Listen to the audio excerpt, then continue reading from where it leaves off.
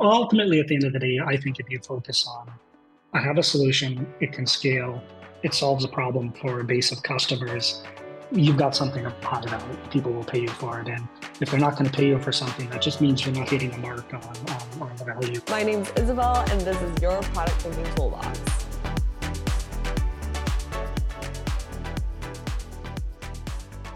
Darby Sieben is the Chief Product Officer for Unbounce, leading engineering, product management, product marketing, UX design, and business development focused on using ML and AI throughout its product features to help marketers create and optimize their marketing efforts.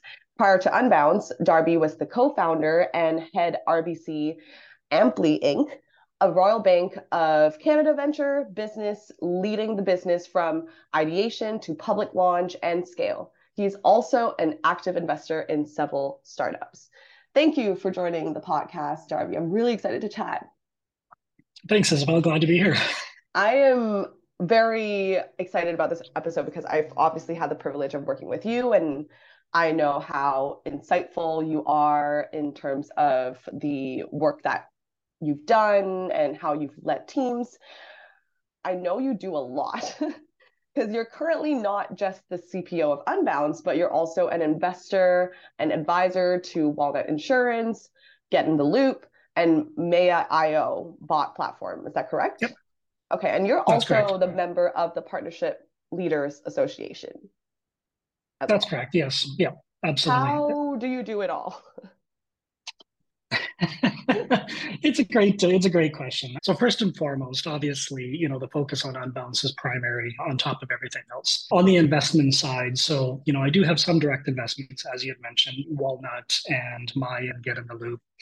And, really the advisory role there is just working with the founders when they have questions or when I can lean in and help them with maybe a particular problem. And I also consider myself, at least on my direct investment side, more of a strategic investor. So I try to understand their businesses so I can at least push, contacts over to them and, use my network to help them grow. I'm an LP at a number of different funds as well. Those I pretty well just, that's a typical investment model. You're putting money in and hoping to get a return. But really it's about, kind of prioritization, just really thinking about, okay, what are those common things that are consistent across all of the businesses. And so, I think in the past, Isabel, you and I have talked a little bit about, I tend to look at, the companies that I work with and the problem sets and try to find the common patterns, because then I find that actually allows me to accelerate thinking and it allows me to accelerate how do I make connection, and I think that's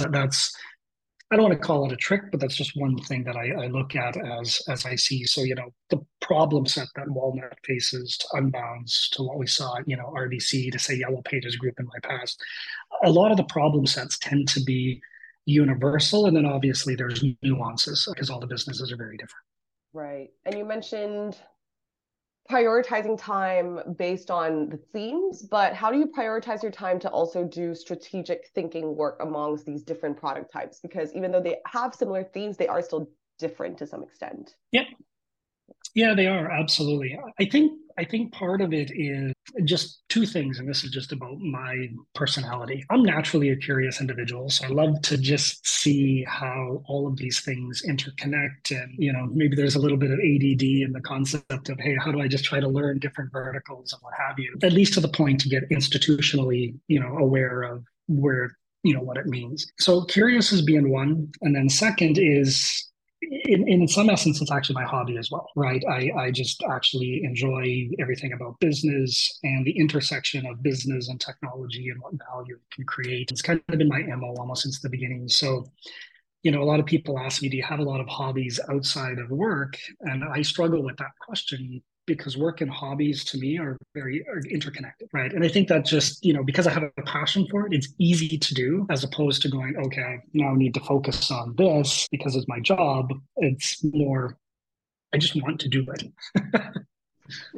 Yeah, I mean, I definitely know how passionate you are about just Unbounce in general as well, and also the work that you've previously done. But speaking of just hobbies and focus, you've also transitioned from the focus in industry. So you made a move from fintech to martech, which is Unbounce right now. So firstly, why Yeah. martech? Why do you think it's a good time to be in marketing tech right now? Yeah, I think it's always been a great time to be in marketing tech, especially with the advent of digital that's coming on. And I would actually say I'm kind of back to my more roots within MarTech. I think fintech was kind of the oddball in my career. You know, the first company that I had was in the 90s, was really focused on building solutions for SMBs. My Yellow Pages career was really, solutions for SMBs. And, through that transition, bringing the Google reseller program to Canada, the Facebook program, reseller program to Canada, at least through YP. So most of my career has actually been circled around that intersection of marketing and either B2C. B2B is a little bit new. YP was a B2B2C company, but I was more focused on the C side. The shift into Royal Bank, which was an amazing experience, phenomenal company. The shift into Royal Bank into the venture side was probably the odd shift. So in some ways, I'm coming back to my roots of helping marketers, with the Unbounce move. When you were in fintech, though, did you have any kind of yearning towards going back to that SMB? Because it clearly is a passion for you. How do you still align your interest in that passion of empowering the SMBs into what you mentioned, fintech in a new space that was deviating a little bit from the theme that you were chasing in the past? Yeah, and here was kind of the exciting part about, the Ampli experience and the RBC Ventures experience. So Ampli was a cashback app for consumers on the front end. Link your card, we use your transactional data, we can provide you rewards based on your purchase behavior. But really, the big power of what we were attempting to do and what they are doing, I shouldn't say attempting, we did, and Royal Bank continues to do, is look at, Ampli as a marketing platform for marketers. Because with the intersection of what we saw on the front end, we could shift Ampli into the story of, you're not paying for an impression, you're not paying for a click, you're actually paying for a sale. So in a lot of ways, what we had built within Ampli was actually a marketing platform on the business end, and then on the front end, it was a cashback app. And then we used it as a way to introduce, people into becoming RBC customers through a credit card, because we could do things like, if you make that purchase with an RBC card, you get more value than if you make that purchase with a competitor card, even though we'll still give you value on the competitor side. Because on the merchant side, the merchants kind of don't care which card you use, they just want the sale. But obviously on the front end, we wanted to try to direct more people to using RBC credit cards. So even though I went into the fintech space, it was still a very much, connected to the marketing world. And, if you think of RBC, they have amazing assets. And for them, what's really strategically valuable is if the businesses are succeeding, and the consumers are succeeding, and actually banks win. So banks want all parties to succeed. And so it's how do you create the intersection of value between the two? Knowing that you're just an entrepreneurial human being, like you really love to solve problems quickly and strategically plan to kind of scale companies quickly as well. How do you find working in big infrastructures like banks? Because there is obviously a connotation or a stereotype that banks move really slowly, but you're also in competitive spaces like fintech, for example. It is moving really fast. And especially when you say fintech technically was kind of categorized into the martech space as well. How did Yep. you overcome said bureaucracy? Do you feel like there was any bureaucracy when you were at RBC? Like, I think there's bureaucracy in every business. And I think that, the misnomer that people have around banks operating slow really comes down to, it depends on the use case. When you think of core banks, and I think as consumers and businesses, the notion of security and privacy and protection of your money, that's non-negotiable. And, that really is something that these organizations have to step through very, very delicately to make sure that they're not, you know, if you're outside of the fintech space, you can put something out, and if it breaks, it's okay. When you're dealing with people's money, that is a non-negotiable, right? And so the slowness isn't a byproduct of them not wanting, it's a byproduct of you're dealing with a really, really big issue that nobody is going to, you can't lose on that side of it. So what RBC did that I think was really brilliant was they took RBC Ventures and they put it over to the side. And RBC Ventures still adhered to all the security policies and privacy and all of that stuff because that's critically important, on that end of it. And it allowed us to innovate quicker, but still had the shell around making sure that, these non-negotiables are still non-negotiables. Did it slow us down a little bit? Maybe, but I wouldn't say it slowed us down a lot. What it actually did do, sometimes being an innovator, an innovation company inside of a big company, is it may be a little bit slower to get the product to market, but when you do, you've already got built-in distribution. And so you can scale your product faster. Where if you're a brand new fintech starting, the challenge you've got is you got to build product, you got to build trust, then you got to build scale, and then you got to acquire. And those things, take a lot of time and cost. And it's not hard to build a product, but getting distribution of the product and what have you. So it's just different problem sets. But I would argue that, the notion that banks operate slow is not necessarily fair to them, in terms of what they're trying to do for us. We don't want our money jeopardized. Good point. Good point. Especially if you look at the past climate with the banks in general, you do want to make sure that everyone's money is taken care of and You secure do, for you do. sure. 100%. And then of course you have, as anybody would tell you, even the fintechs, that are starting up in Canada and what have you, you do have a great regulatory body. So there are things within your product roadmap and things you're just simply going to have to do to even have the opportunity to be in market because the regulators will tell you. And again, the regulators are there to protect the consumers and the businesses and their deposits enough money flow and make sure that all of that continues to go. And I guess it isn't so different now as you say that with fintech and martech because they're both very competitive. They're competitive spaces, Mm-hmm. be it in big banks where it's almost sometimes a monopoly and you have to just compete to make sure that customers are still staying loyal to your bank, or you are a new up and coming fintech credit card or a debit card, Yep. for example. You have to also stand out in the market. And now you've also moved into a very competitive MarTech space, which is utilizing AI to really drive marketing efforts. And AI, as we can tell, is in a very competitive space right now. There's so many companies vying for the most innovative and effective products, for sure. And based on your experience fighting to be at the top, what are the key principles that you've had to maintain that top tier position? Yeah, it's a great question. On the MarTech side, I think one of the potential advantages to fintech is because of the regulatory body you have to actually work within a particular market. MarTech, you are competing sometimes at a more global level. Like Unbounce is an international company. We've got clients all around the world. And so that means we have competitors all around the world as well. But when I think about, big innovation shifts like AI, and this is such an incredible time, really no different than the web shift or the mobile shift or, the cloud computing shift. I think at the beginning, there's a lot of, at least people within the industry, there's a lot of excitement around the technology and what the technology can do and what have you. And, we're seeing a massive proliferation of,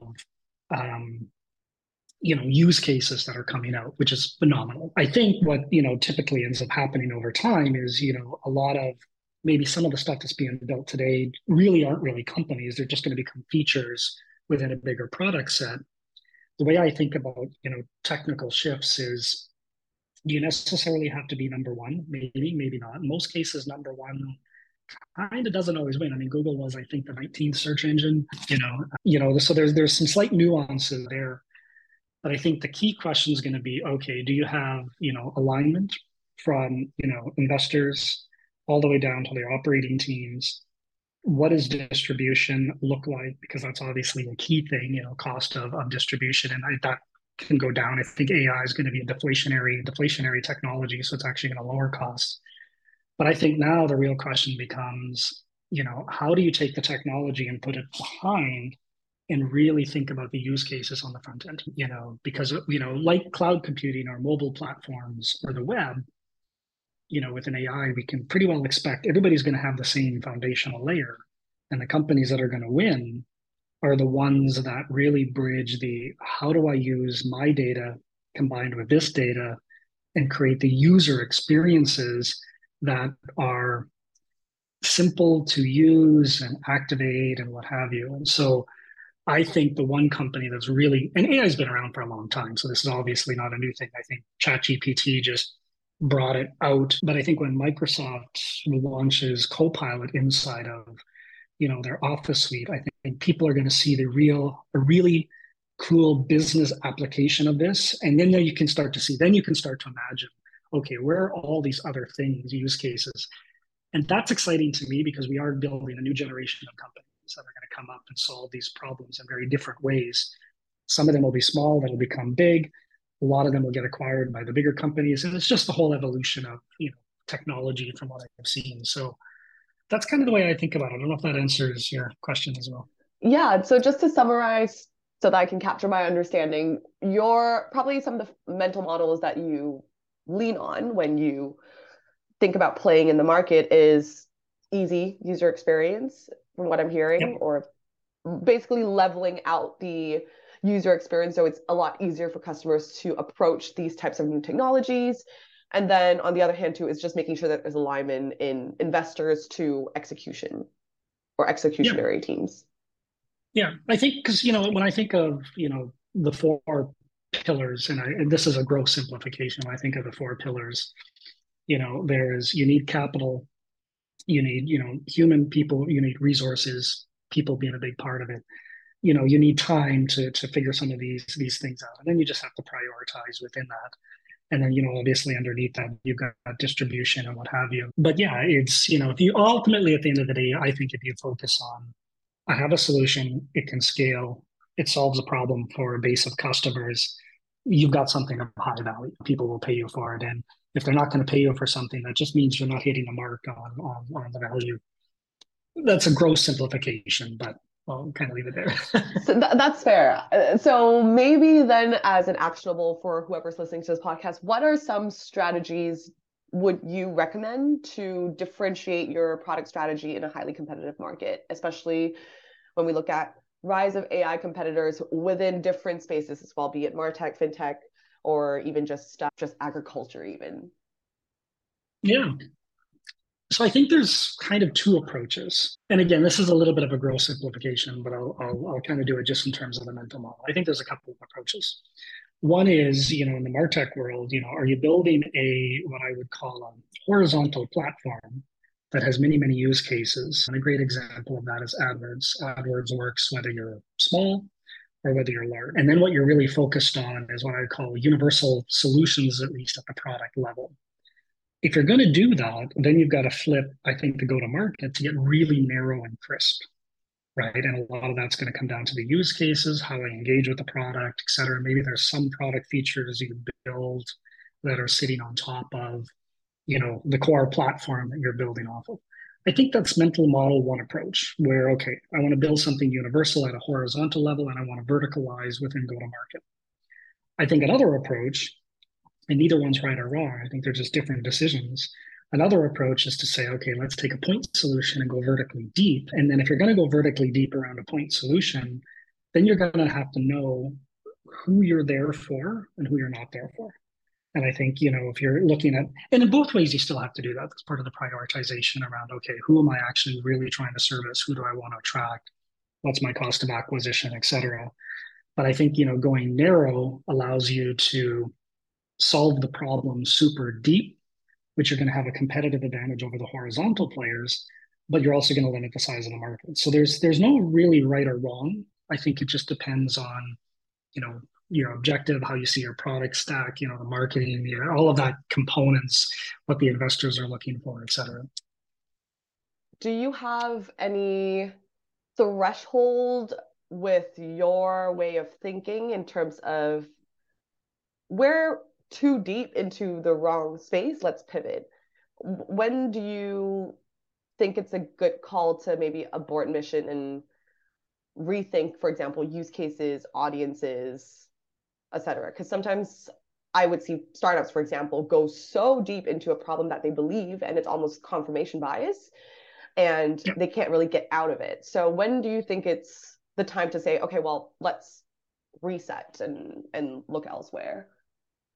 Yeah, that is a great question. That's obviously one where, some of the coaching and advice, and I still learn this every single day myself. So, even though I've been in business 25 years, I'm still learning a lot of the stuff as we go too. It really comes down to, fall in love with the outcome, not necessarily the how you're going to get there, depending on the problems that you're going to do.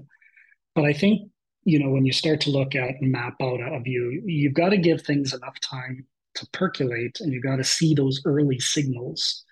And those early signals on, okay, if we start to see, user traction, then does it start to make sense as we continue to go down this path? Then that's going to get overlaid with, well, geez, what's actually really costing us in order to make this happen? The best organizations that I've found, kind of the best groups, is, if you're going to be a product leader in something, surround yourself with good individuals who will challenge your thinking and will challenge the timeline, will challenge the metrics, will challenge the outcome. Because there are pieces. I mean, there's great ideas that have unfortunately died on the vine because they didn't have money to get where they needed to go.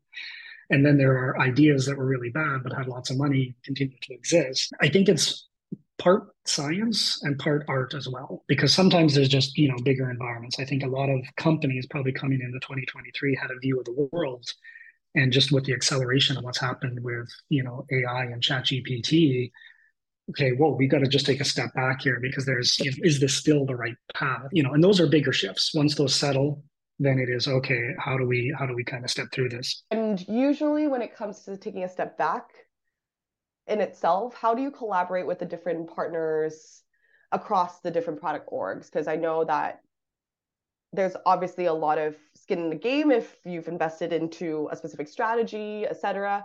What are your ways of ensuring that there's healthy debate and healthy conversations when it comes to pivoting the strategy or without, I guess, discouraging the Right. teams?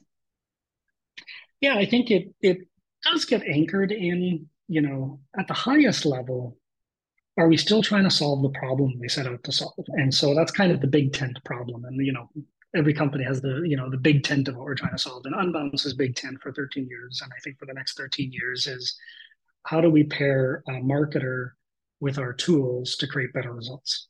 That then gives us a permission to go really wide, and then we've got to prioritize and figure out, from there. So I think when everybody's aligned on that kind of top part, then it starts to become the question of, okay, we are deciding this is a specific strategy we're moving on.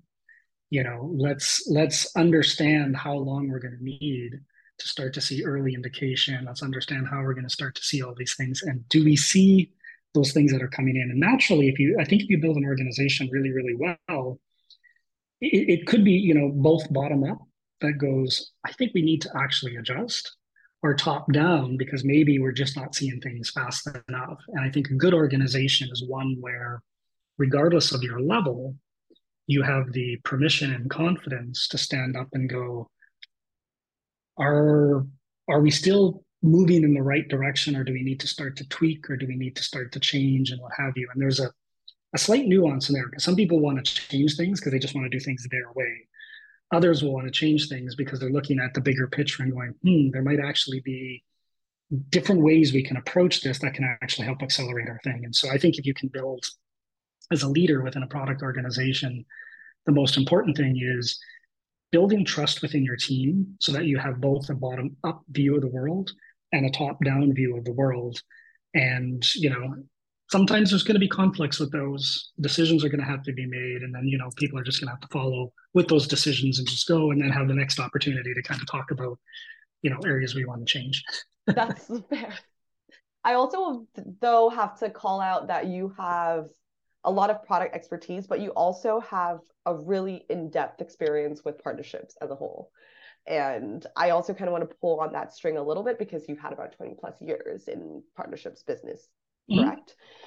And I know that based on my time at Unbounce, you have been a big believer in leveraging partnerships to scale a strategy. So maybe the biggest question for me is, why do you think that partnerships is the best way to scale a SaaS strategy?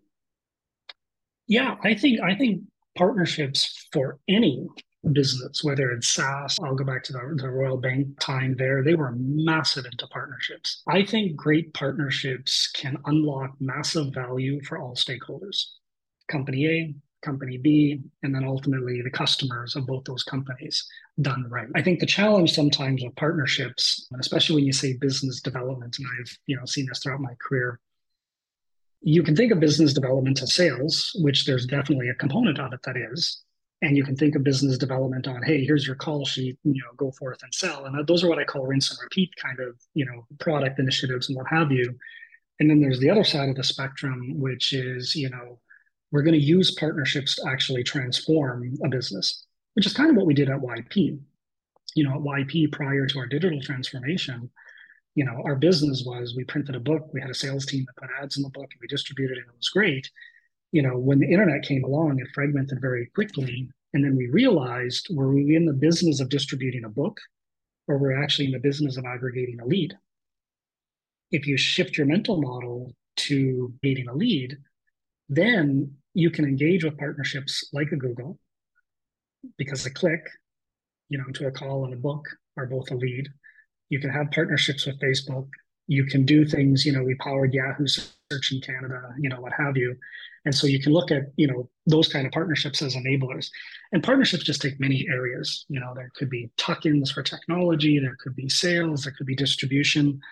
So done right, partnerships can accelerate any business, regardless, I think, of what vertical you're in. The last question maybe is that in 2018, because I know there's so much goodness that we want to dig into, but you wrote in 2018 that there are 4 key back-end pieces in building a successful partnership strategy. So there is planning the divorce before marriage, FILO, which is finance, IT, legal, and operations, spending time on the front lines, keeping communications short, and mastering the art of pre-sales. So is there a sequence of these 4 pieces, and how do you leverage them when talking to a potential partner?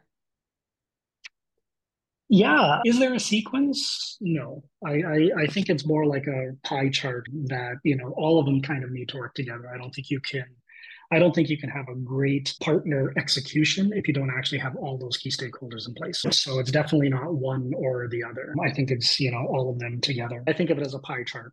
All of them have to come together. If I had to say there's one that maybe more important in certain use cases than others, maybe when you're engaging with partners where you can partner in one aspect and your competitors on the other aspect, right? And at YP, we were pretty well, as we were transforming that business, we were both competitive and partners. Google was a competitor and a partner. Yahoo was a competitor and a partner. Microsoft was a competitor and partner. They were partners with us on the B2B side. They were competitors with us on the B2C side, because Google wanted everybody to come to Google instead of YP.ca. But on the sales side, we were happy to sell into Google. So those are just interesting models. And that's where I think, thinking through how do we scale the partnership to then how do we actually eventually exit the partnership and do it in a way that is not going to put your customers in the crosshairs is just something I think businesses really, at least in strategic partner business development, you just really need to think through, where's the end state of this? And then how do you structure agreements so that when you do need to part ways, and maybe you don't, or you do need to part ways, or the things change, you've got a straw model that you can look at, and then a legal view so that you don't get into mess. Because the last thing anybody wants is business development deals to end up in court, and then lawyers just make a ton of money. I think if you do it well at the front, you'll know when a partnership is working, and then you'll also know when it's time to start to. That's fair. It's when you said plan the divorce before marriage, as you mentioned. Yeah. Which is fair. Well, Darby, thank you so much for your time. This has been really insightful. I'm sure the audience would learn so much and get out of so much of this conversation. Is there a place that they can find you if they wanted to ask you questions or just keep up with all the amazing thought leadership that you put out into the world? Yeah, my primary is definitely LinkedIn. So and there's not a lot of Darby Siebens in the world, so it's pretty easy if you do a Google search, you'll find me all over the place. LinkedIn is a pretty high engaged area for me, and then I house a lot of my thinkings just under darby.ca, which people can go. But I would say if you want to, any of your listeners want to reach out to me or connect, LinkedIn is the best spot. Not very active on the other social platforms. Maybe I should, but LinkedIn is where I spend most of my time. Thanks, Darby. Again, this was amazing, and I always learn something new with you. So I appreciate the time. Well, and I appreciate the invite, Isabel, and keep up the great work on this series. You're having amazing speakers, and I think, any of the listeners that are, tuning into the stuff that you're publishing, there's a lot to learn. So, thank you for bringing together, all these different perspectives. I think this is a great thing to do for just, helping people as they think through their careers and what have you. So, I really, really love what you're doing. Thanks, Darby. I appreciate it.